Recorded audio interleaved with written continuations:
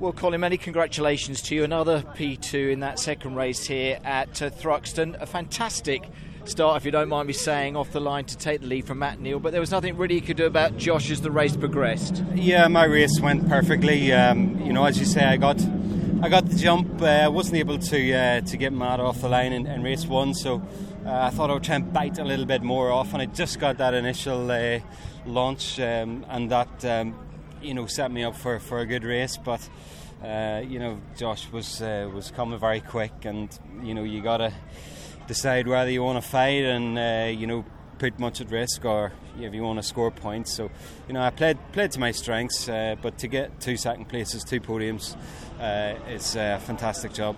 Well, hats off to you as well, and obviously to the team as well, with the way that the BMW coped with the weight that you had on board, Colin.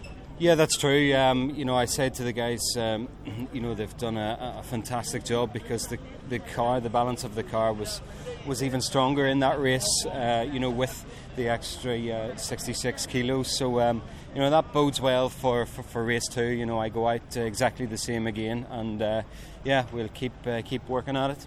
It's very difficult around this circuit to get everything right as far as the tyre pressures are concerned, but again, the way that the things have gone, it's been a good race weekend for you, saying that the fact you needed to bounce back this weekend, Colin. Yeah, that's true.